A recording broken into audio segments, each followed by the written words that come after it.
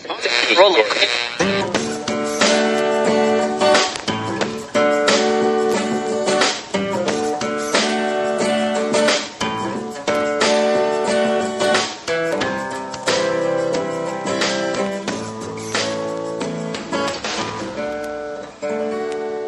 as moderator for tonight's broadcast.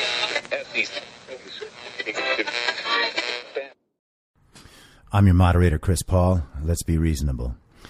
All right, so today's episode is going to be a little different. I am going to read two essays that I wrote as the whole coronavirus thing was beginning. One is from March 15th, one is from March 16th. And the reason I'm doing that is because I was out of town last week, kind of getting a break from my apartment where I've been locked down for 3 months now.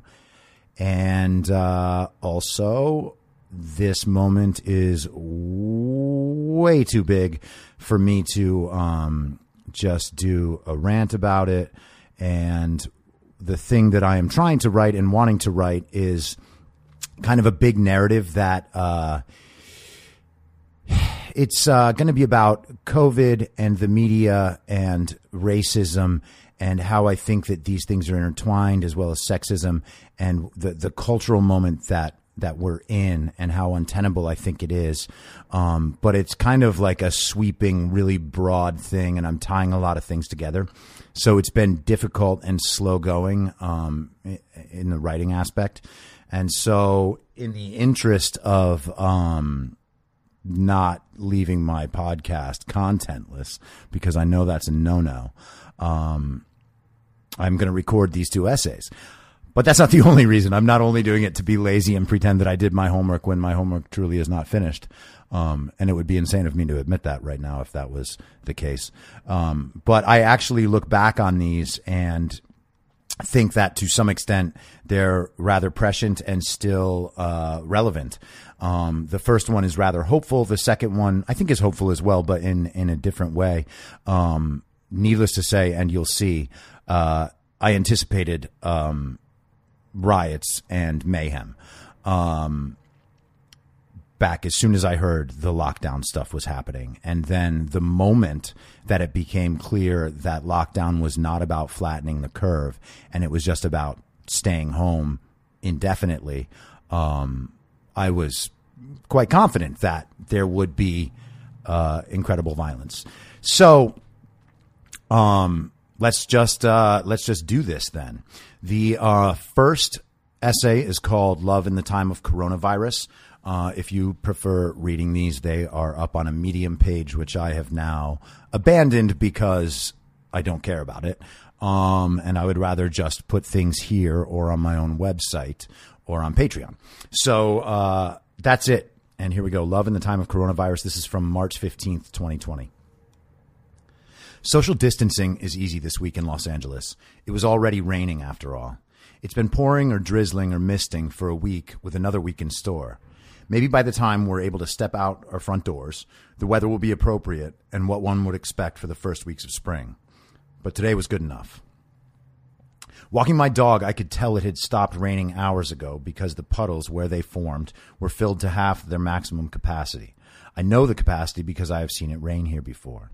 The hours-long dry period in the gray sky, lighter than it's been in a few days, makes me pull out my phone to check the weather as my tiny dog squats behind a tree on the dirty sloped hill below the 101 freeway as it cuts through Hollywood.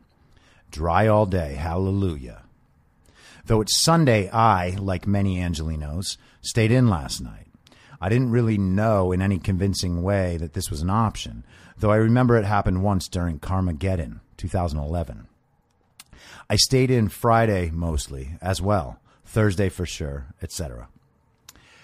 I was feeling good physically. I was awake.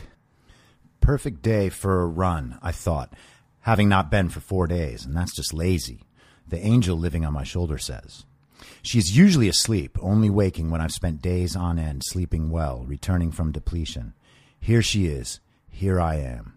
I will run. Good exercise. It clears my head. It's the sort of thing you can do to genuinely get out of the house in the time of coronavirus. At the top of a hill, a neighborhood or two away, A wide path lassos itself around a body of water, cutting a 3.3-mile trail. I do 2 loops. For those freaking out about this level of public exposure, of course you are. I assure you there's ample width to keep a good, safe distance from anyone you might pass. Take a breath. Plus, not many people know where my running spot is. Few people are ever there. I go there a few times a week and have on and off for 8 years. I wonder if I'll see a single soul. I stretch some compression layers over my body to guard against the chilly 54 degrees and head out the door before I head right back in 2 minutes later to retrieve the AirPods I forgot atop my desk. I've had them for 2 weeks and I've made this mistake each time. I'm new to this. I pull out of the driveway and navigate the route between neighborhoods and into the hills. Winding through the hills, I'm forced to stop and pull far to the side of the road to let the Hollywood Tours van get through. The van was, of course, packed with tourists from around the world. I round the last turn before the parking area begins, expecting to see a handful of cars as usual. Not today.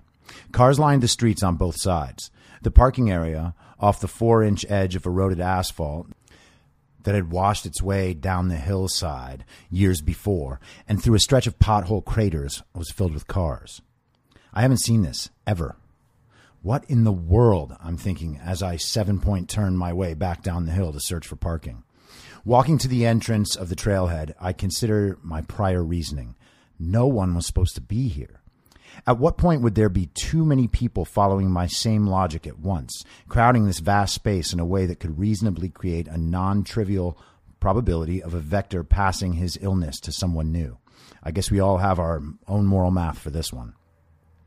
I stretch and take off, starting in the direction opposite my normal routine. I don't know why. Though I began the run a bit annoyed at myself for misreading the number of people who'd be out, annoyed at them for making me wrong, I settled in soon after, remembering to execute a polite upturn at the corners of my mouth for every person passing, being sure not to maintain more than a polite momentary eye contact with any woman on the trail. I'm not interested in making someone feel unsafe with my presence, never would be. I imagined the people's mindsets as they ran past me. This one is afraid. This one seems undaunted. This couple is freaking out. I wonder how many of these runs I have left before this, too, is shut down, if it comes to it. Where are the regulars? This couple is smiling as they push their infant in its stroller. This mother is strapping a small helmet to her son's head as he steps onto a kickboard scooter. This father steadies his daughter as she pushes the pedals around for the first time, training wheels a few weeks from coming off. Life remains somewhat normal. Remember, I run this trail 100+ times a year. I've been here at all hours of the day, all days of the week. It has never been busy, much less this busy. Why now? Well, most people won't be working tomorrow. That has to be part of it. But I've seen this trail during holidays. People didn't flood the place in droves on the Sunday before President's Day or any other Monday holiday. They don't do it when things are quiet between Thanksgiving and New Year's. Something is undeniably different right now. Not only do these people not have a job tomorrow, they don't know when they're working again. It's possible that some of them may not work again anytime soon if their place of employment falls apart under the weight of the coming economic collapse. All of this was very foreboding until it wasn't, and it wasn't long. I passed family after family out enjoying nature and their time together, but they're never here. Did it really take this? Yes, it did, but that's okay. For many of these young families, today is the first day of a totally different life, at least for a while. Same goes for the single people who will eventually run out of things to binge watch on Apple Plus after they have exhausted Netflix, Amazon Prime, and Hulu. We're going to be more or less stuck, more or less at home, for more or less anywhere between a few weeks and a few months. Most of us, myself included, will not be working on anything that makes us money. Whether or not money will run out before we start again is a question to be handled another day or maybe avoided entirely. Remind yourself how truly remarkable it is that this many people know of this particular obscure location, yet none of them ever take the time to go. What exactly has changed? Certainly, it's not the addition of myriad stresses, financial concerns, or fears for loved ones tossed over our shoulders to sustain us for the weeks-long journey we're embarking upon. No, it's the fact that there is no choice but to procrastinate our ostensible priorities and slow down in a way many of us have never slowed down in our lives. Most vacations are busier than this, more exhausting. I suppose it's a sign of maturation or comfort that I'm not freaking out about money, my career, and whatever else I spend my time freaking out about. To some extent, I've let that go. There is simply not much to be done. Except for everything you would, should, and could be doing if only you had the time. Well, now you have it. You want to teach yourself to paint or play guitar? Do it.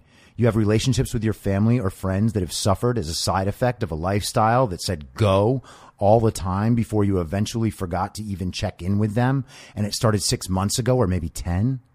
Pick up the phone. You can read a book. You can read multiple books. Those ones you always wanted to read. Or that one about the thing you don't know anything about. And little do you know it, but 3 weeks from now, you'll have a new interest or a new skill, and your life will have rerouted into a different career. Maybe you'll be stuck in your apartment with your spouse or significant other and get bored and drunk enough to really hash out that problem you've been avoiding since that birthday party in 2017. It's time. Write the article, write the book, write the song. Watch 50 foreign films. Clean the house, clean out your closets, hang the artwork. Teach yourself a new skill that makes you better at your job than Dan. Be the father you thought you'd never get the time to be, the one your kid thinks you don't care to be. One day that kid will be that much more likely to think enough of himself or herself to make good choices in life, realize who not to love for convenience, how to demand payment commensurate to their worth. Use this time. The chance won't come again. I know, some people are justifiably horrified at their future prospects. If you're one of those people, use this time to turn to the people close to you. Lean on your communities. If you have the ability to help these people, reach out to them. The country has survived far worse. It's our responsibility to use this opportunity to ease our divisions and our impotent hatred for people who disagree with us. Get off social media, or at least scale back the sarcasm and vitriol. Realize that your Twitter activism isn't saving lives. We've all gotten the memo about staying home. Screaming online about people who don't abide your wishes is pointless. They're not going to start listening to you no matter how many times you call them deplorable. See your behavior for what it is, a fearful and desperate attempt to grab back some semblance of control while the world shows that to be pointless. Let it go. So many people, many of them prominent media figures, are missing this opportunity. They're rage posting and horror tweeting multiple times an hour, seemingly round the clock, hammering away at the same agenda, proving that Trump has ruined everything. They will continue until this upheaval ends, even though the last time their cries of wolf were effective was in mid-2015. It's futile now. It has been for a long time. When this ends in a few days or a few weeks or a few months, these people will have moved nowhere, gained nothing.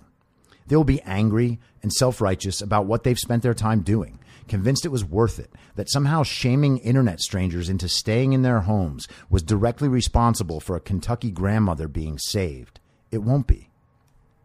When this ends, a great many people will emerge stronger, happier, more bonded to their families and communities, more fit, more informed, more sophisticated, more confident in their abilities, better rested, more mentally healthy. Absolutely all of that is possible for you, even amidst the stress, the financial worry, and the useless fear of the unknown, as if the known ever truly is that. In a few days or weeks or months, you will be a different person. That's good.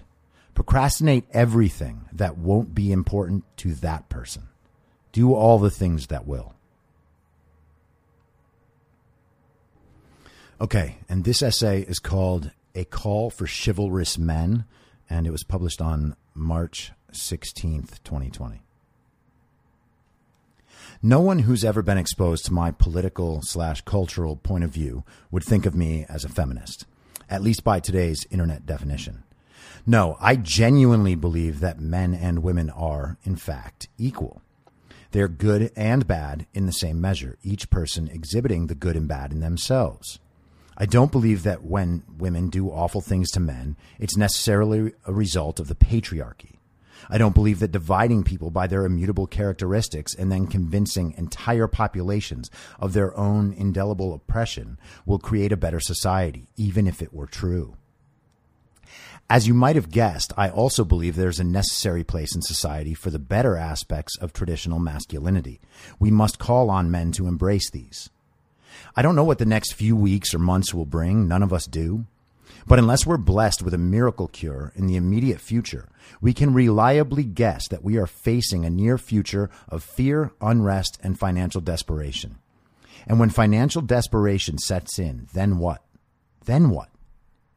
But we don't have to accept the inevitability of dystopia to see opportunities to exercise our ability as men to exude the best parts of masculinity. When we think of chivalry these days, our mind ventures to holding doors for the ladies, or lighting their cigarettes, or carrying the groceries. In some circles, the 2020 definition of chivalry may be as simple and worthless as reposting Teen Vogue articles you just saw on that girl who thinks of you as a friend's page. You hero you. This says nothing of the value of traditional masculinity. Let's just call it masculinity. And everything about how confused our society is about it. Men and women both. The historic version of chivalry is far more interesting. At its origin, chivalry was a code of conduct for knights and nobles in medieval Europe after the Crusades. It guided their behavior when they interacted with the world. Eventually, this code spread to the greater population, encouraging regular men to act with chivalry. It encouraged them to act with honor and devotion. It gave them a series of expectations. That's quite different than compelled behavior, mind you. The code says you cannot achieve honor unless you abide by this. If you defied the commands, you were less of a man. It doesn't compel behavior by shaming you. It makes you strive for the behavior so as to avoid shaming yourself.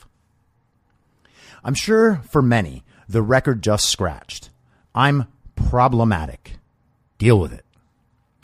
I will happily admit that not every bit of the chivalric code would be a good guide for today, with commands like make war on the infidel without cessation or mercy. It's also subject to a medieval interpretation of a spiritual life and one's adherence to religious belief. I will also grant at least some validity to concerns that the phrase less of a man can be misused, and has been, to extremely toxic ends. I'm happy to discuss those objections sometime, but not now. If that's a problem for you, you probably aren't listening to this in the first place. From the Chivalric Code. Thou shalt love the country in which thou wast born.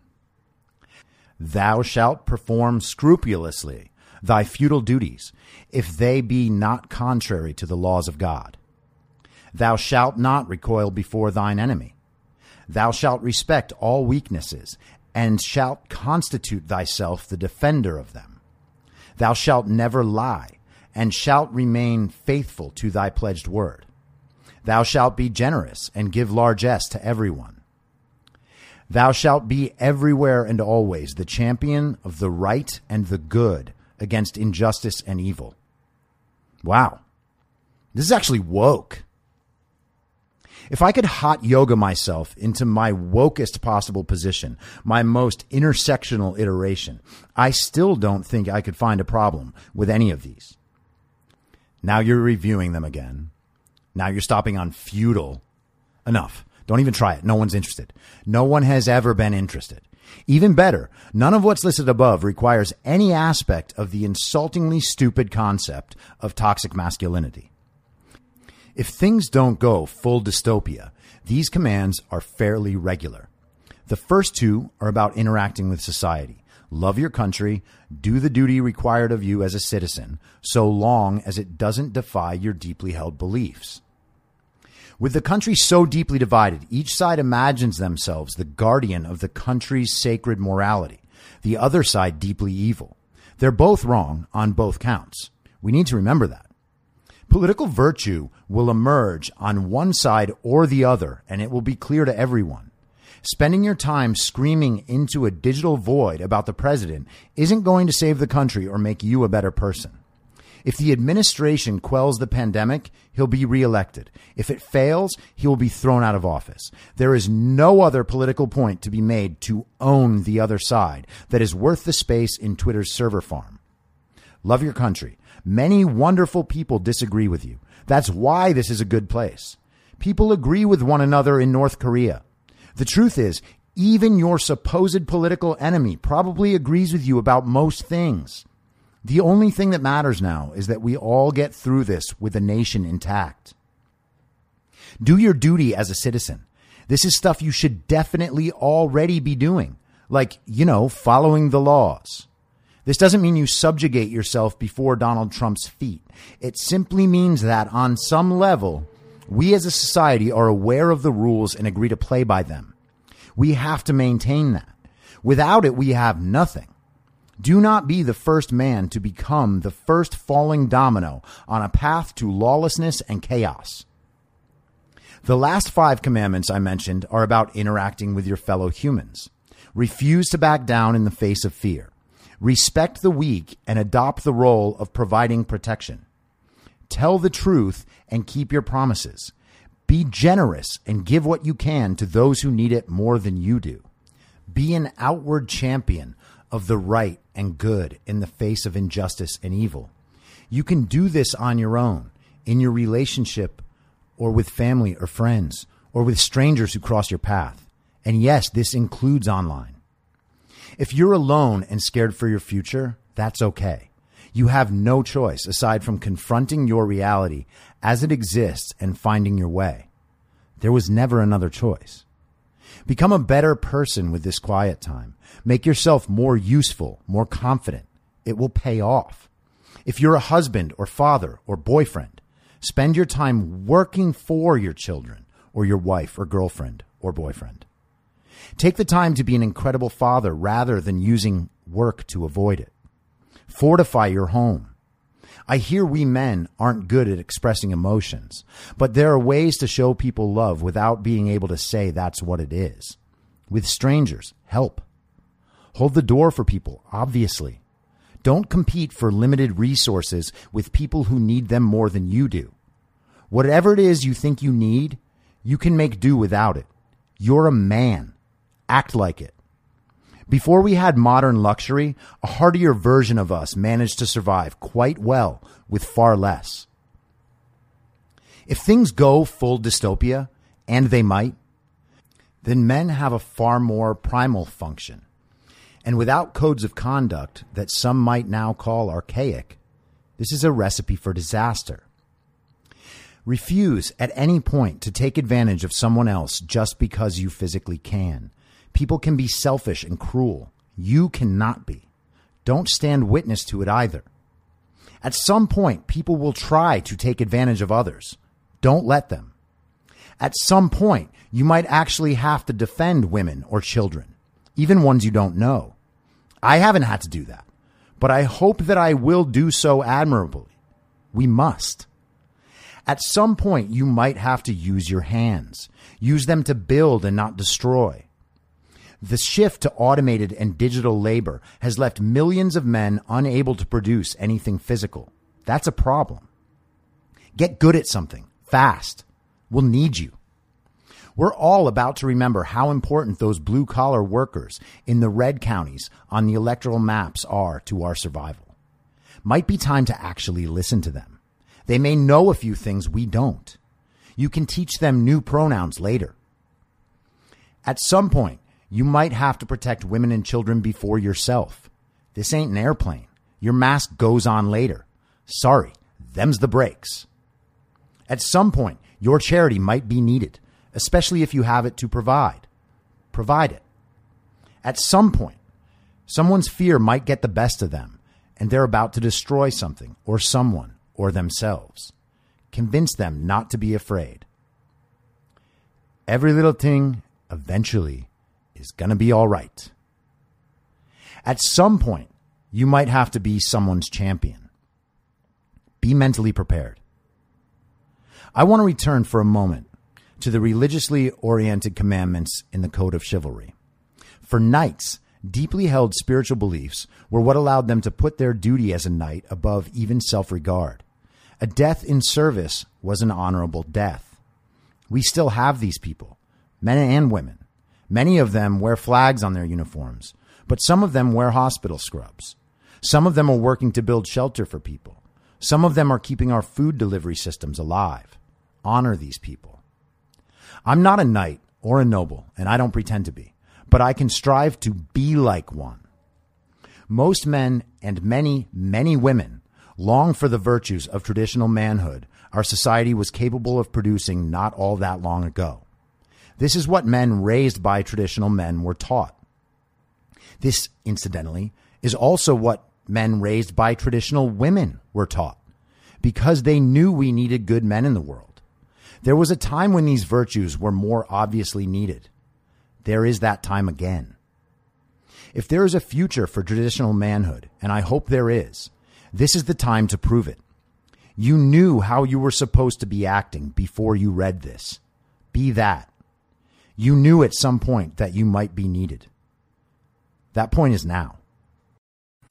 If you like the show, please share it with your friends and give it a 5-star rating on iTunes or wherever you listen to podcasts so new listeners can take your word for it. You can follow the show on Instagram, Facebook, and Twitter at I'm Your Moderator. If you have feedback, you can email heymoderator@imyourmoderator.com or use the hashtag heymoderator on Twitter. If you'd like to support the show, search Be Reasonable on Patreon, where I'll have additional daily-ish segments in a special podcast feed of the show, as well as my writing and audio readings of those articles. You can also go to anchor.fm/BeReasonable and become a supporter there. Thank you so much for listening. Until next time, I'm your moderator, Chris Paul. Be reasonable.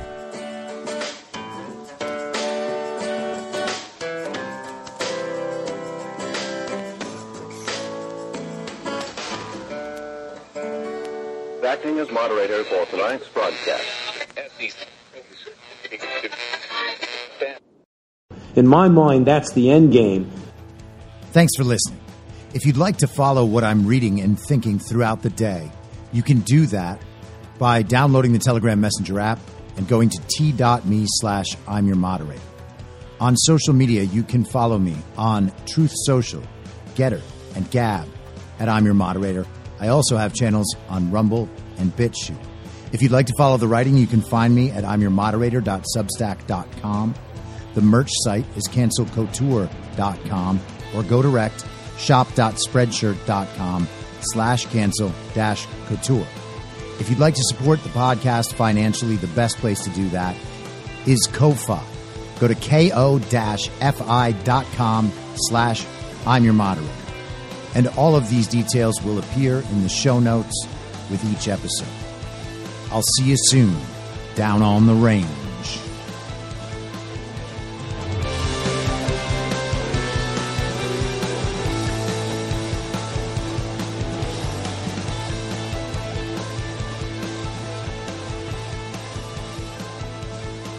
It's